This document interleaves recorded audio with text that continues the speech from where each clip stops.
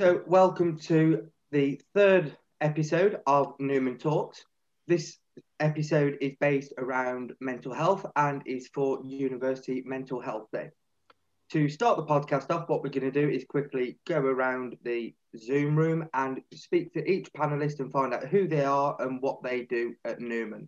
So, I'll start it off, and I am Liam Rogers, and I am your current Vice President. Next, we will go to Marie. Brilliant, thank you. I'm Marie and I'm the Inclusions and Communities Coordinator working in the Students' Union. Sam? Hi, I'm Sam. I'm a second year law student. And finally, Ryan? I'm Ryan Beasley and I'm the General Manager at the Students' Union. So that's great. Now we know who the panelists are and a little bit about what they do. We'll get straight into the topic. And the first question I'm going to ask you all is, what is mental health? I know this is a very broad question and it is open to your interpretation, so it is your viewpoint on it. You can talk about what positive mental health looks like and what mental health illnesses look like as well, and the variations between them. So what we will do is go back to you, Ryan, to start it off, if that's okay. Thank you. For me, the topic of mental health is really complex, but I think on the surface, people make it a bit more difficult than what it should be. So I view mental health in the same way that I view physical health. In physical health, we have our really good days when we are absolutely cold free. And then we have physical health where we have our bad days where, you know, sometimes we call it freshers flu and we have the flu, we feel a bit run down. Well, mental health for me is the exact same thing, but in more of a thoughts and feelings and perspective. So some days I can just wake up and feel on top of the world. And then there's no particular reason. I just feel great. And there are other days I can just wake up and staff will tell you I could just be in a terrible mood. I've got lots of smiles around the room. Now, there's lots of contributing factors to this, and I'm sure we'll explore those as the questions go on. But to me, to summarize, mental health should be, and I don't think it is at the moment, should be viewed in the exact same way as physical health. And to pull on the training that myself and Marie have received with mental health first aiders, we do that anyway. So in physical first aid, if you're a first aider, you would be expected to clean up a cut and perhaps put a plaster on. You know, you have a certain extent of responsibilities that you can do. But if the cut's really deep, or if somebody breaks their leg or a bone of any kind, then you're not expected to fix that there and then, because you kind of need to be qualified to do that and you need certain equipment. So in a mental health first aid perspective, it's the same thing. You know, if there is somebody who's having a bit of a tough time, the job of a mental health first aider is to just calm them down and get them into a space, if possible, where they're able to think clearly and to be in a calm environment. If somebody is having a really, really rough time and you're not able to deal with that as a mental health first aider because you're not a doctor, then at that point you need to call for an ambulance. So that's where I see them as ultimately the same thing. Thank you for that answer, Ryan. Sam, Marie, does anyone have anything to add on to that or anything to say? Yeah, I would go on it from a person who suffers mental health quite a lot and from someone whose mental health has been bad and seeing others' mental health bad around them. For me, like, negative mental health is the days when you can't leave your bed, the days when you literally don't speak to people because it takes so much energy away from you. And then you've got other days where you're bouncing off the walls, happy to meet people and just friendly towards everyone. And then people just say, "Oh, you're fine. Like, you don't need the medication you're on anymore. You're doing perfectly fine. We get you off the medication." It's like, no, the medication is what is making me feel like this. And with echoing with what Ryan says, it's like a lot of people don't understand that. For some reason, there is a big contrast in difference for people caring about physical health compared to mental health. Like, you wouldn't tell a diabetic to stop taking their insulin medication. So why tell someone who suffers with mental health to stop taking their mental health medication? I think you just raised a very good point there, Sam. I see that Ryan's got his hand up in the virtual room, so I think he wants to add something else. Yeah, I think that's a really good point there, Sam. But what made me put my hand up there is something that I forgot to mention, is that everybody's different. And I suppose that's the same with physical health. That everybody's cold is different. I know a lot of people joke about the so-called man flu, and people respond to physical health in different ways. And I think that's the same with mental health. So there is no kind of one size fits all when it comes to mental health. There are some people who have different ways of coping and have their own coping mechanisms. To pull on an analogy of the water tank, people have different sized water tanks. Some are bigger than others, and the water tank is how much you can sort of absorb in terms of your poor mental health. So if you've got lots of things going on at home, at work, in relationships, in friendships, some people have a large water tank and they can put all of those things into this tank without it affecting them, without it overflowing. Now, some other people have smaller water tanks, and if you have all of those things at once, their tank overflows. And every single person is completely unique. And it's not only the size of the water tank, it's how they respond to different things. So some people may be able to deal with relationships very easily, but deal with work-related issues very not so good. But then other people would sort of flip that round and can deal with work really easily, and they can detach themselves from work, but deal with relationships not in the best way. So every single person is different. And then to go on to kind of when it comes to medication, and I'm no doctor at all, but again, people respond differently. On my own reflection, back in 2016, I had a complete mental breakdown, which I was going to have some time off work. I was prescribed medication. The medication didn't work for me personally. And what I found was the best thing to do for me was to stop taking medication, come back into work, and get on with routine. And that's how I dealt with that. Now, every single person is very different. I think that's a really key point that we might want to talk about today. Thank you for that, Ryan. Marie, did you have anything else to add?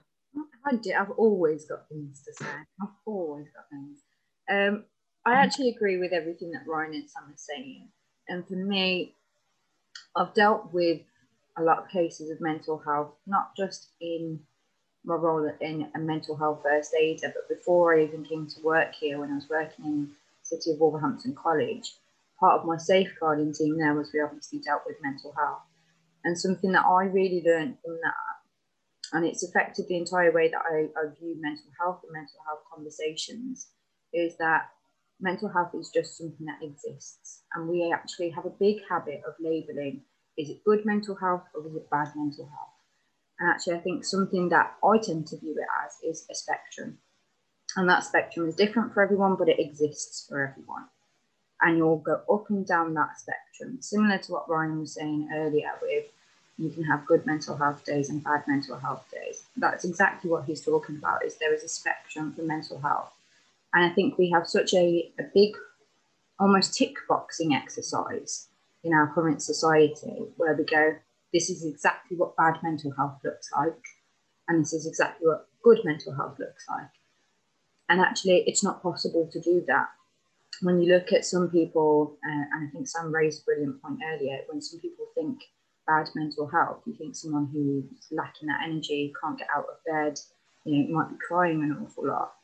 But actually, there is a thing called hidden bad mental health as well. And there are lots of people who will put on a front, put on a face. They will sit there and actually smile and be really, really happy to the outside world. And I think the primary example of that was Robin Williams. No one, I think, really understood that this happy comedian who's involved in so many things for children and broadcasting such positivity to other people was actually very, very depressed and unwell. And I think that's something for me, when I sit there and look at mental health, I'm going, actually, it's something that you can't always define. It's something that an individual person can define. And there are very rare occasions where I can sit there and go, okay, this is where you fit on the spectrum, because I think this is something that individuals need to decide for themselves and something that doctors can help with. Thank you. Sam, I know you had your hand up. Was there something you wanted to add? I just wanted to echo what Marie said about Robin Williams, and like there's loads of other celebrities as well who looked like they had the perfect life. And it reminds me of a quote like, "Those who laugh loudest are crying inside."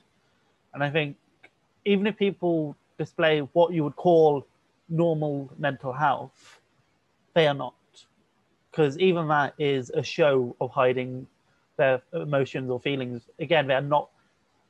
But that at the end of the day is more dangerous because they're not being honest to themselves. Ryan, did you have one last point you wanted to add to this? Yeah, it was just to pick up on something Marie said about the spectrum of mental health. And I think two things have happened over the last few years. One of them is that mental health is spoken about a lot more in the media, in the workplace. And I think that is absolutely a positive thing. I think on the back of that, one of the very negative things that I've seen is that there are some people, perhaps there's lots of people of a different generation, a different way of thinking, who will say that that's not mental health, they're just upset. And I think it's that kind of lack of understanding, because actually mental health is a spectrum. If somebody is upset, that is mental health. It's not just, people assume that when you talk about mental health, it has to be about somebody's worst days and things like suicide. Actually, mental health is also the good days. It is a complete spectrum from one side to the other, with no set scale of like 1 to 10. It's everything in between. It's your very, very best days that you'll remember for the rest of your life, right through to the very worst days that you'll equally remember for the rest of your life for the wrong reasons, and everything in between. And I think it's that level of education that's missing at the moment. Thank you. Marie, this is going to be the final point on this question. You always got to have the last say, I know. No, it's just to echo really and agree with Ryan. I absolutely 100% agree with everything that he's just said. And to expand on that a little bit more, there's a lot of people that I've had come to me to say, well, I can't have bad mental health because I don't have a diagnosis. And it's that stereotype and that stigma of, I must have schizophrenia or I must have bipolar disorder. I'm like, no. If you are having a bad day and it is affecting your mental health, you are having a bad mental health day. That is where you are on your individual spectrum. So that's a really key thing for me, is that is a huge myth and misconception around this, is you don't have to have a diagnosis to have a bad day, and it can still be a bad mental health day for you. What I am going to do is say that there is something along the lines further down in the questions that sort of incorporates what you've just said, Marie. So just to round that off, I think what we've sort of got from that little discussion there is that no two people are the same, and overall, generically, make sure you check up on people, because the individuals that you think are the most happiest may not actually be the most happiest. Give me a thumbs up if I've sort of got that covered. Yeah. So we're going to go on to the next question, and this one is a strongly agree or disagree. So you might want to have a little bit of a think about this before responding. And the strongly agree or disagree one is, mental health is becoming less taboo. Does anybody want to start this off? Someone just speak up if you want. I can. Go on then, Sam. I am disagreeing with this from a standpoint of a legal student. There are certain terms used in the Mental Health Capacity Act and the Equality Act, and just certain terms like if someone does commit suicide, you have the term commit, which is a term to commit a crime. Where suicide was illegal to commit suicide until the 80s or 90s. And yet we are still using terms like commit. And then going on even further, if you are sectioned, or anyone you know is sectioned under the Act, I can't remember which one top of my head, you are pretty much guaranteed to be sectioned again in your life, just because you show a similar symptom or a similar action where it's going to lead you back into a mental health hospital. I've seen it from a point of view where they've just had a little bit of a breakdown in the shop and they've been sectioned again for like 3 or 4 months. And it's very difficult to leave that situation. The system is rigged against people mentally ill.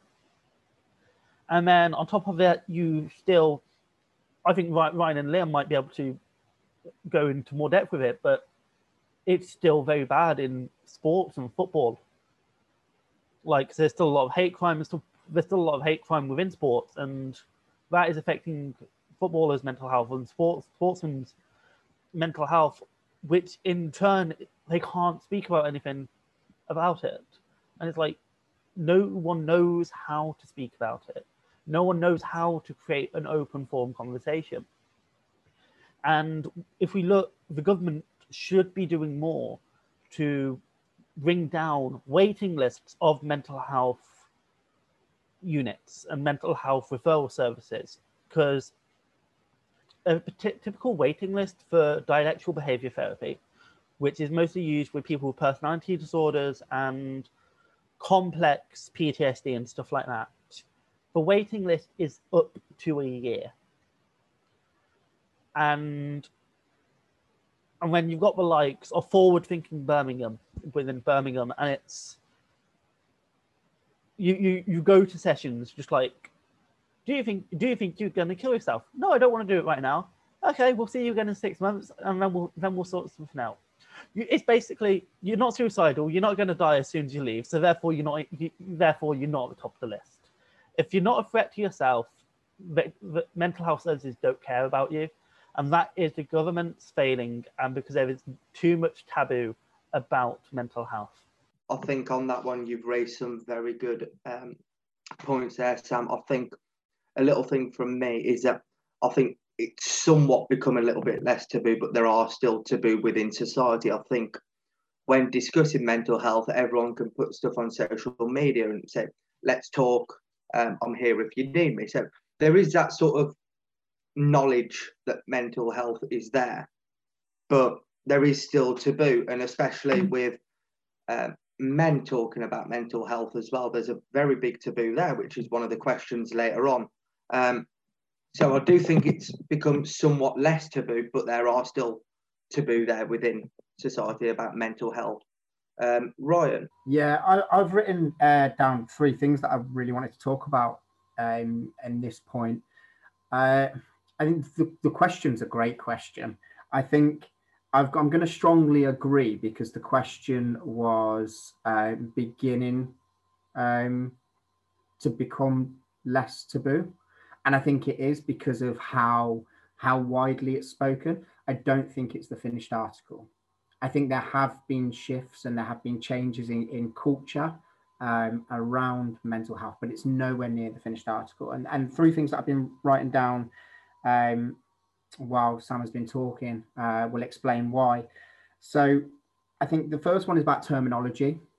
And I do it myself. I'm happy to sit here and say that I'm guilty of it myself. When I'm in the pub with my friends and someone does something daft and I go, oh, you're mental.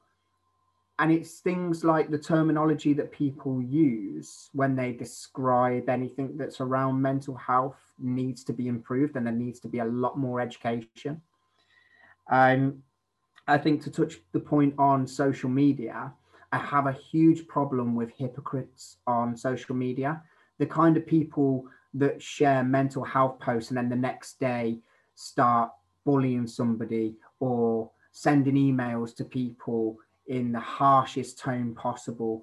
And look, you know, we're all guilty of showing our thoughts and feelings. And my staff will know sometimes if they've wound me up the wrong way, something I've asked them to do, they will get a sharp email from me. But there's a difference between that, and I see directly in I see it in Newman's community, but I also see it in my own friendship groups with my very own friends that at one minute they are the saviors of mental health by sharing all kinds of posts, and then the next minute they're making fun out of somebody. And I just have a whole host of problems with that. And the final one is around health and safety. From a management perspective, this year I've brought into Newman Students' Union policies such as an employee assistance program. So for those people that don't know, an employee assistance program offers virtual GP and kind of the physical health stuff, but also some mental health support for staff as standard that they don't have to pay for, because that is our responsibility as an employer. We also have things called Newman Good Days. So there are additional days leave that you can take. And one of the reasons you may want to take them is for a mental health day. And I think that while there are lots of employers introducing these kind of things, it's not something that is guided by law. There are things we need to do in terms of a health and safety perspective. But actually, when I compared at the very beginning, when you asked what mental health was, and I explained it should be viewed the same as physical health, in a health and safety perspective, I don't think they're viewed as the same. And I think that's a problem. Thank you, Ryan. Marie? So I'm going to have to look at this question with two hats, because otherwise I'm a fence sitter and I don't like being a fence sitter. So my first hat has got to be as a mental health first aider. And the second hat is just me as Marie with no job role attached to it. It's just, this is who I am and my opinion as a person.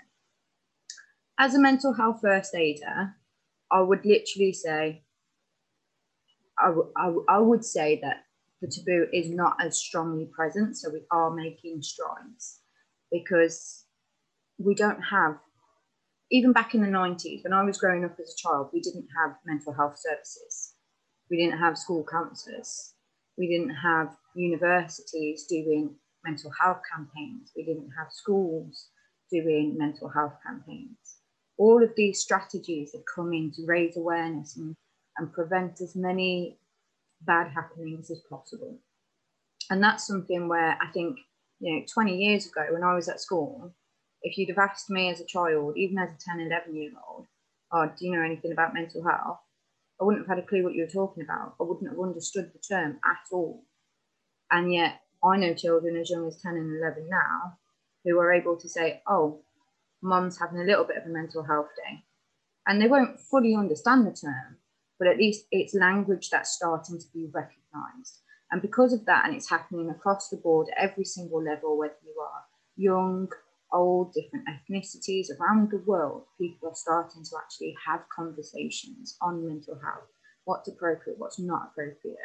And I think at some point in your life, you are recognising that you are going to meet someone who is struggling. And that's something that was always overlooked before, even when I was young growing up. So is it moving forward? Yes. So therefore it's not as taboo. Now that's what I want to say as a mental health first aider. And I genuinely believe in that as a mental health first aider. However, as Marie, as just myself, I see that we are not where we need to be. There are so many experiences where I've seen even paramedics who are first aiders, most of them have never had mental health first aid, and yet they are our frontline service. So the amount of times I've had to, especially when I was working in my previous job, the amount of times we would call 999 because there was a crisis that needed to be dealt with. And the paramedics would come out and go, oh, do you have a mental health first aider? So I've made the call because the student's in crisis And then I have to deal with the crisis as well, because the frontline service is not actually qualified to deal with that. And they're not comfortable taking them to hospital until they've settled somewhat as well.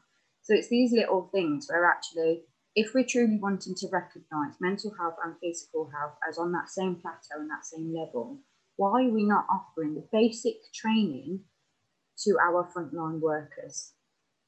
And then another thing is, and we talked a bit about social media and how it's very easy for people to push out a post and say, oh, mental health, be kind.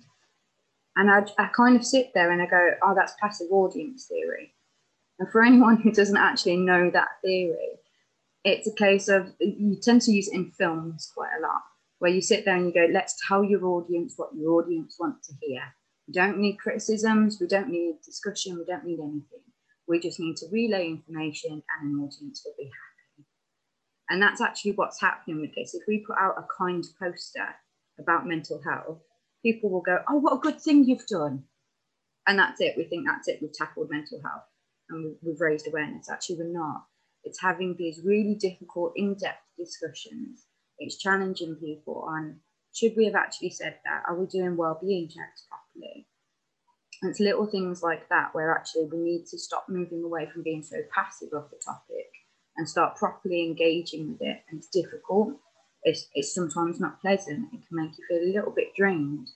But actually, on reflection, that's how you tackle stigmas of mental health. And that's how you actually help progress the movement. So it's not taboo anymore because you're properly talking about it, not just being aware of it.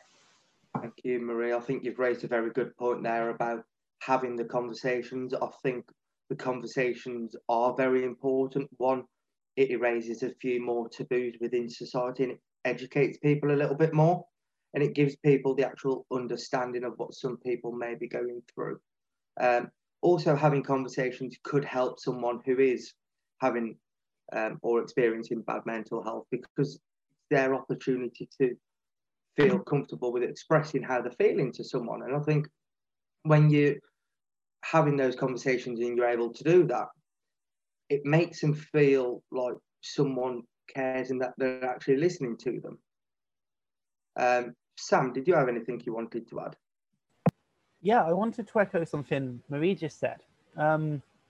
Like with how a child saying, "Oh, my mum's having bad mental health." It's like when I've travelled home from university, I saw a kid, possibly 10, 9, and it was like he had a rubber band on his wrist, and he just kept doing it like as a which is a known way of not to self-harm. And it's why is it affecting people so young?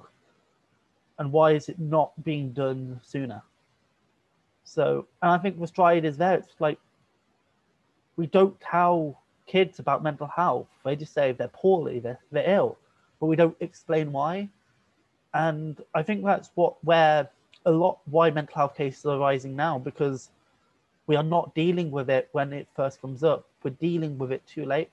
I think you raise a very good point there as well, Sam, is that we are seeing the age range differ massively now, from getting that little bit older to vastly younger people experiencing bad mental health.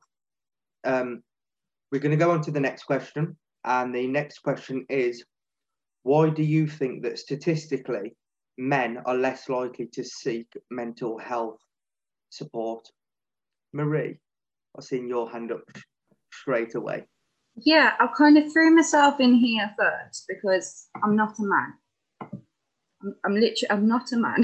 I'm a woman who has not experienced what men have experienced when they go through this.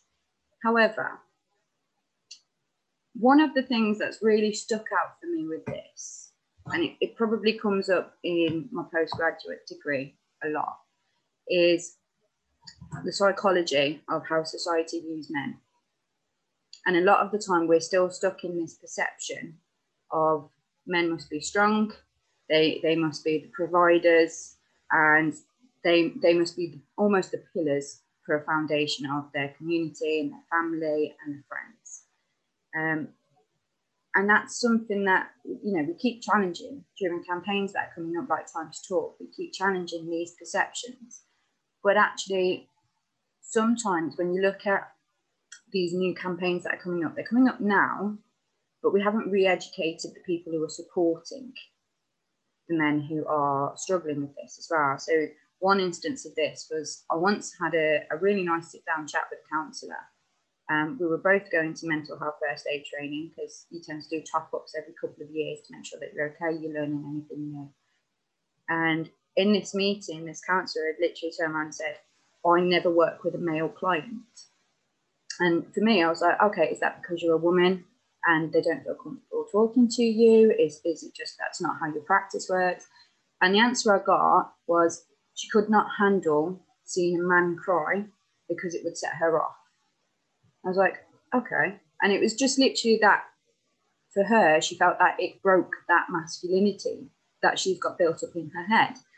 And it's not that she's trying to be dispassionate to men and what they're going through. She just knew she was not able to provide the support for them because that social stigma was so ingrained in her education and so ingrained in her upbringing that by the time she's done 7 to 8 years of getting that qualification, being able to support people, the whole movement's changed. And it's this issue of, yes, we're talking about men a lot more. We're talking about the struggles that they go through and how actually they're human. But at the same time, our education system of how we've gone about actually supporting this new development and new perceptions hasn't changed at all. And I think that's why we still see a lot of dropping statistics of men not reaching out for support. That would be my perception as a woman. Could be wrong. I think you've raised some very, very valid points there, Marie. I think the one thing from me is that men have this sort of pride feeling about them, and you want to be a proud person. And I think men can also hide their emotions very, very well, more than what people think. So I think that's also one of the reasons as why statistically it's less in men. Ryan, did you want to add anything onto that? Yeah, so I think that to kind of, in addition to what Marie said, there is a whole conversation to have around gender assigned roles. I think that is a conversation that is so big that actually we probably couldn't even start to explore that now in this forum. But there is an entire issue with that. And I wanted to pull on 2 examples around kind of how we view men. The first one, I'll go with an experience with a friend of mine. Now, this friend of mine, I won't mention their name. They are they're known for being quite rough, quite tough, throwing their weight around a little bit. They go to the gym, big and muscly and strong, everything that the media tells us men should be. And I remember, and it's only now reflecting on it, I've only just thought of it now, that I remember seeing him upset once, and it's the only time I've ever seen him really upset, and something to do with his children. And we were in the pub at the time playing pool, and he cried. And I remember I ran over to his cousin, who I know really well, and I said, oh my God, so-and-so is so upset. He's even crying. And it's just that phrase, isn't it? Would I say that if that was a woman, you know, would I, the first thing that I would do, would I kind of panic and go to one of their family members like, oh my God, this man is crying? You know, if that was a woman, would I do that? Or would I approach my friend as a woman and say, are you okay? You know, it's just them subtle differences that even I do myself. I think the other example that I wanted to put on, which is a really personal example for me, and I wanted to share this with everybody. My son Alfie passed away on the 28th of March in 2019. And when he passed away, Jess was distraught. My partner was distraught. And I just took it on myself at the time. I mean, I was numb. And I took it on myself at the time to just deal with the funeral. And Jess kind of went, you know, I can't deal with it. I can't deal with it. And in some ways, it helped me at the time because I got my teeth stuck into something and I was being the man of the relationship. I'm dealing with this. I'm carrying the weight of the world on my shoulders because that's what I should do because I'm a man. And I did that and everything went as well as it could. But what I realized is long term, actually, it affected me a lot more. And now it probably affects me more. Not more, it affects me differently. I think more is the wrong term to use, but it affects me very differently to the way it does my partner. And that's because at the time, I didn't allow myself the opportunity to grieve straight away because of my thoughts and feelings of how I should behave as a man through this traumatic experience. And they're two things that I really wanted to share and reflect on. I think again there, Ryan, thank you for sharing those experiences. I think with those about men crying, there is that big stigma there as well within society that actually you're a man, you shouldn't cry. I think when people talk about masculinity, they talk about the muscles and like, yeah, on this big man sort of thing. I think also to touch on masculinity, I think actually sort of being in touch with your emotions also makes you the person you are. So I don't think you need to change the way you are to fit society. I think the aspect of being yourself is making you who you are, and it's the way that you are as a person. I think secondly, to touch on your personal experience, I think the aspect of you getting into something and stuck into something to keep going. I think looking back on it, it was a very brave thing for you to do. And I think sometimes it does seem like you have to just get on with something to keep your mind at ease, where actually in the long run, it can affect you later on at stages. So I think when it does affect you, that's when you need to be able to be comfortable to start talking about it. Sam, do you have anything to add? Yeah, I've got two things similar but from different perspectives. So as a non-binary person but masculine showing, I work a lot with trans males, female to male, and most of them, if not all, have this notion in their head that they can't show emotion, they can't cry, because that's not what males do. Because it's in a way that is what schools teach, and it's the way I think parents teach as well. And with something what Ryan just reminded me of, I'm a massive fan of musicals, and one of my favorite musicals is called Next to Normal, and it's about a woman with bipolar disorder after she lost her son from cancer at a very, very young age, like age 1. And the whole musical is about how her mental health is destroying the family home, affecting the daughter, affecting the husband. But it's not till the end where you realize, where the show shows, hang on, the husband's also suffering with his mental health, because he can also see the demons which the wife was seeing, and he never sought for help, he never looked for help. And I think it's one of those, it's the media and films and show females suffering mental health, but never males. And I think if the media did it more, then more males would actually go to therapists and seek help. And if it's changing the topic ever so slightly, but still the same, you've got the same with Chinese and Asian communities, where it is taboo to talk about mental health, where they don't go to mental health, because if you talk about mental health, it is a weakness and you're sharing family secrets. Marie, I'll come to you on one final point of this. Thank you. It's just literally to echo something that Sam raised around men in mental health and films. I can think of one film in particular that really springs to mind that was all about the male mental health seriousness or something. And it was called A Beautiful Mind with Russell Crowe. And it showed a man who was going through a schizophrenic episode and how it was impacting his life and his career and his wife and daughter and children and all of this.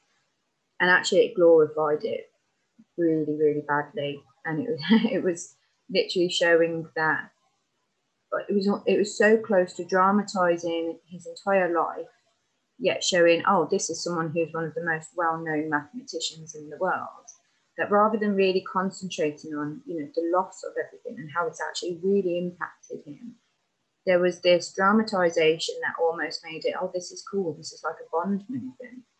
And actually that has such a negative impact towards how you view a diagnosed mental health issue, let alone that it was also with a male mental health issue. That I think, yeah, Sam, you're absolutely right. The media is also not helping this. Thank you for that, Marie. What I am going to do is move us on to the next question, if that's okay with everyone. Give me a thumbs up. Yeah. So the next question is, do you think the current pandemic is influencing students' mental health? And how do you think virtual settings are also impacting student mental health? Sam, I'm going to come to you as a current student first. I can speak from my perspective quite well here. We've nearly been in lockdown for nearly a year now, and I live on my own, have done since the age of 17.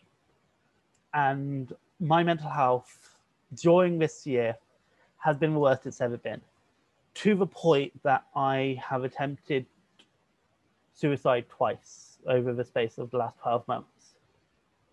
One where I was in a respite unit for 2 weeks. The other one, I got up the next morning and I went straight to university. Whether that was the best thing for me to do, it wasn't, but I wanted to carry on because you've got the routine and you need, people say routine does this, routine does that, but routine is not all that. And you can format routines, you can keep formatting routines throughout the entire lockdown. I've tried to do it, but they don't work. Things, you try and plan things, you try and change things, and something comes up, or you just don't want to get up bed, and that makes it worse. I mean, it's more difficult to get up out of bed. It's more difficult to get the work done. It's more difficult to actually talk to people, because you try, like what I've noticed, you try and talk to people saying, I'm struggling at the moment, like I can't do this, and then we're all struggling, we're all having these emotions. No, not everyone's having the same emotion, not everyone's feeling the same, because as we've already said, mental health is a spectrum, and what I'm feeling to another student is completely different. Majority of students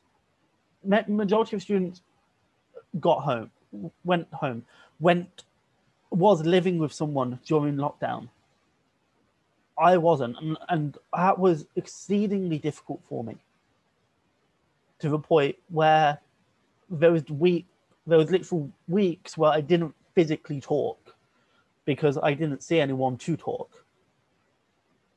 And I think when restrictions are lifted and we're out of lockdown, people's mental health is going to be terrible.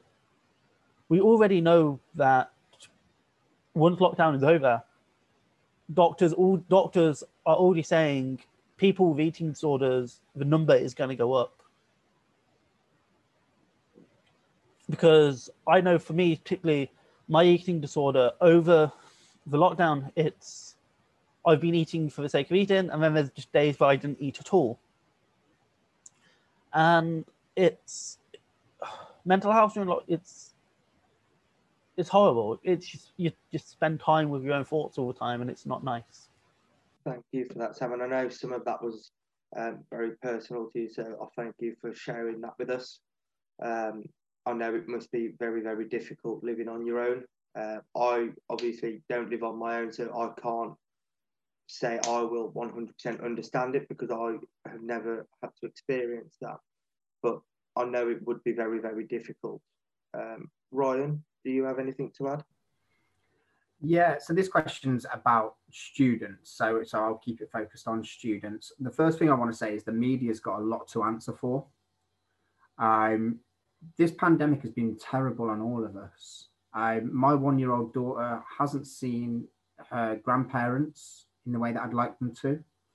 Her great grandparents, my grandparents who live up in Fleetwood, have seen her once when she was born. So everybody's got it rough, but the media have just used students as a scapegoat from start to finish, which hasn't contributed to the mental health of students, who not only do they have the difficulties that other people may have around friends and relationships and family, but also not knowing what the next steps for their career are going to be. And there's this view of people around students that they go to university to get drunk, and university is the time of your life. And you know what? University is the time of your life. And that's exactly why it's such a strain on their mental health, because you should be enjoying your time at university. It's absolutely wrong to say that all students go to university to get drunk. We know from our own diversity of our students at Newman that that's simply not the case. We have all kinds of different students. There are students who have families. So not only do they have to think about homeschooling their children, they're also thinking about their friends and their social circles and the time of their life that they're missing out on top of thinking about how their course is going to be delivered and whether they'll get a job at the end of spending all this money on the education that they didn't think they'd ever have. So there's all of these things that come into play, and the media have played such a sour part in all of that that I've had to switch off notifications from any media outlet on my phone, because I just don't have the power to shout at them myself. And it is entirely frustrating in my role, particularly as we deal with many students coming through our advice service, more than ever this year. And sometimes I just simply can't help them in the way that I would like to. And that is so frustrating for us as an organisation that is there to help students. I think the other thing is, on a manager perspective, one of the things that I've seen this year, and I know the exec will agree, is there's been a huge strain on the relationship with myself and the part-time officers. And what I've been reflecting on is it's because we don't have this interaction in person. So our part-time officers have all the other things that students have to think about on top of trying to be a volunteer for other students. So it's even more pressure. Now, usually if we're in the office, I can pick up on these things: body language, tone of voice, all these things I pick up on as a manager, and I can adapt my leadership style accordingly by just judging how that person is on the day. What I can't do is do that through a screen in the same way. So sometimes, again, I mentioned it earlier, if things are going well, everybody's dead happy. But if things aren't going so well, or things aren't being done, there's the short, sharp email that people will get. Now, I might not send that if I'm seeing people, or I might not have that conversation with somebody if I see them in person and I can see they're struggling. The first thing I would do is approach them and have a conversation. But actually, we don't have that luxury anymore. So the pandemic is causing issues within teams.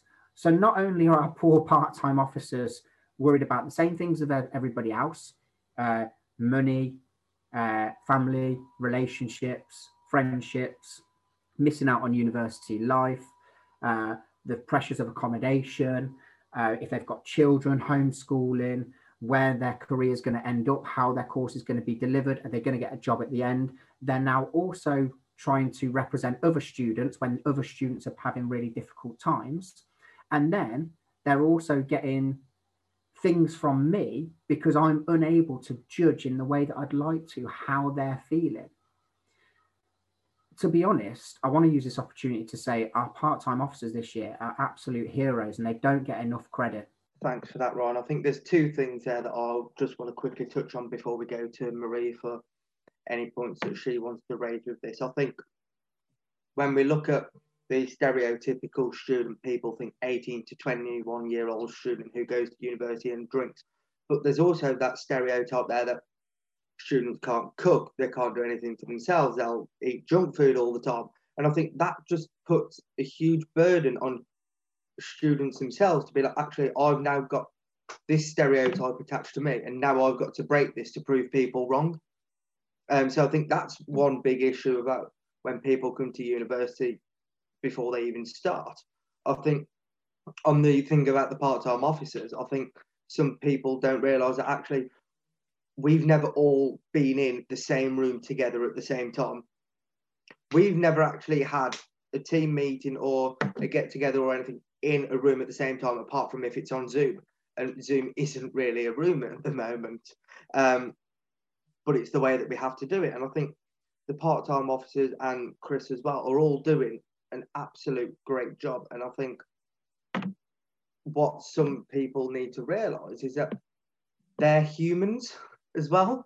So they'll have their own feelings and their thoughts. And whilst they are trying to get across to students that we're here for you and support you, whatever else, sometimes they need support as well. And I think that's something that needs to be pushed amongst our students. Actually, you've got your part-time officers. They are students. They are volunteers. They do have all these worries that you are having, but they also have extra worries because they're trying to support you as well.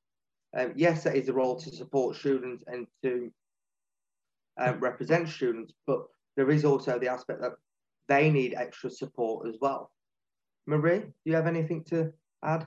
Yeah, I think everything that you guys have said between Sam, Liam, and Ryan is spot on. I think the only thing I have to add really to just bring a different perspective to it is from a psychological side. I'm just putting number 3 here. We're social creatures. Humans are a social creature. It's part of one of our needs that we actually need to have human contact and socialise with people. And I think something that we've learned this year is that a virtual platform is not a replacement for that. And I echo some of what Sam's feeling. I work and live on my own at the moment. So obviously my little boy is with his grandparents while I'm recovering from health, not anything else, just saying. But it's basically that lack of social comfort, that lack of being able to judge that body language and actually being able to have a laugh with someone or just have someone sit with you while you're upset. That is something which is severely impacting people this year, and it's adding to that feeling of isolation and loneliness. And that's a big thing that's coming up across not just students, but also society. And then when you've got crime statistics going up because of this as well, so you look at domestic violence has risen, you look at eating disorders, which are flaring up, and mental health issues are now at the forefront of people's minds because they're either, one, been misrepresented in the media, particularly students, like Brian's mentioned earlier, or two, are so isolated from each other, particularly if you're living on your own, that routine, that structure, the very basic need that you have as a human is not there. So I think it is severely impacting people. But I also think we're just all a bit fed up of virtual things. So I know, virtual platforms like Zoom, for instance, if you're working a standard 9 to 5 job, chances are you're staring at a screen all day. Now, if you were in an office, you'd be able to get up, walk around, go for them breaks. But it's so easy when you're at home to sit there in a really bad position. Like I'm in a bad position now, to be quite frank. I'm sat on my sofa with my laptop just on a little foot thing. And I'm just like, actually, that's probably not healthy. That's something that I should be working on myself. But it's something that we just do, because when you're at home usually and you're just chilling out, a little bit of this posture isn't going to harm you. But actually a year down the line, we're all doing things that are so unhealthy, where we're not taking them regular breaks from Zoom, where we're not saying, oh, do you know what? I'm getting a headache. I should step back from the screen now, take that break. We all push through because we know, do you know what? You got deadlines. And students are just as bad for it. They'll see a deadline coming up with their assignment and they'll go, right, I've got to read X amount of research papers, then I've got to plan everything, then I've got to write everything. Like, okay, where in all that time have you stepped away from your screen? I had a student the other day who said that she read 17 papers across a morning and just spent that entire time staring at the screen. Like, no wonder you've got a headache. Like, and it's these things, and I don't blame people for it, because I think we're all just as bad as each other. I know that I myself will sit there and just push through. If I'm not feeling particularly well, I'll be like, no, I want to get my job done because I want to help people. And other people are exactly the same. We're in such a catch-22 at the minute where we want to help each other, but at the same time, we're doing unhealthy habits to do that. So we're making it kind of worse on ourselves in some ways. Thank you, Maria. I think you've raised a very, very valid point there about with working from home and students having to study from home as well. It's where before the pandemic, it was home. I'm going home from work, or I'm going home from uni, and that's my time to relax. Now, actually, your home has become your working environment. So it's like if I'm working in the living room or the dining room, for example, or if you're in a flat and it's all in one, like you've got a living, dining room, kitchen, all in one and an open plan. It's like if I sit there to do my work all day, 9 till 5 or 9 till 6, or late night study sessions, you're like, actually, where else can I go within this room that I can relax? Because I think there is a big crossover now where you're like, home is meant to be home, work is meant to be work, and you shouldn't take your work home with you. But now there isn't that opportunity to sort of break away from work, because when you're working, you're at home. So it has caused a lot of confusion with people. And I think there needs to be a balance here where actually after this time, I'm cutting off and this. Ryan, we do have time for one more question. So if you're okay holding off until that. I think with the last question, it's where can students get support if they are experiencing mental health issues or struggling with their mental health issues, and how can they also support themselves as well? Ryan. That actually goes to what I was going to go into anyway, so that's perfectly good timing. The first point of call I was going to say to students is the first thing to do is to create an environment that works for you. Before mental health, as we said, is on a spectrum. You will have good and bad days, but it's about putting in mechanisms that make you as an individual comfortable. So to relate back to the pandemic, I was just going to talk through kind of my daily routine, because it's what I have to do to survive. And when I say survive, I mean literally survive, because I work from home full time with a 1-year-old daughter, as a new parent, trying to work out what this weird and wonderful world is at the moment. So for me, I have, you can see I'm in my daughter's room at the moment. So my daughter doesn't come into her room in the daytime. This is where my desk is set up. I have a proper desk and a chair. I get up in the morning and shower, and I put on work clothes. Now, you wouldn't think that today. This is because I'm on a half day today. I'm going to build a wardrobe after this. But usually I put on a work shirt. I put on an actual work shirt, so I feel like I'm at work. I have a pair of trousers, work trousers, or chinos, or things that make me feel like as if I was going to drive into work. Then I make myself a coffee and I come and sit at my desk. Now, what I do is I pencil in breaks. I have to put them in my calendar, because what I used to do was just sit there and just stare at the screen all day. So I put in regular breaks. The times when, if I was on site, I might go out with another staff member and have a cigarette or a smoke or something along those lines. We don't have that. So I have to pencil that in for myself. The other thing is about being flexible. So I phoned Liam the other day, just because everything's been so busy. Between myself and my partner, I had an hour. So I decided to go and do my shopping in the middle of the day. Now, usually we wouldn't do that at work, but actually if we're living in a capacity where we have to be flexible, flexible working has to work both ways. So I decided I'm going to walk away. I haven't got any meetings. I'm going to walk away from my desk and I'm going to go and do my shopping. I went to Aldi and spent a load of money. So I then came back and I carried on my work, but I made my work hours up. So the biggest thing that you can do as students is start to create environments that's good for you. And as we said at the beginning, no two student is the same. And what those environments look like are completely different. and it will depend on your living arrangements, whether you live on your own, whether you live in a house, a flat, or a studio, whether you have children. All of those things will come into play, but you have to create your own environments because nobody else is going to do that for you.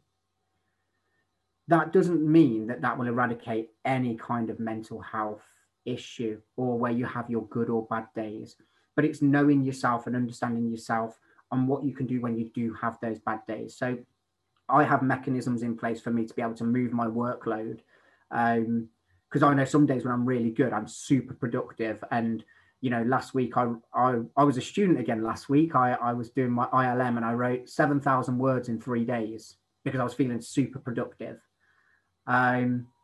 This week, absolute no chance of me doing that.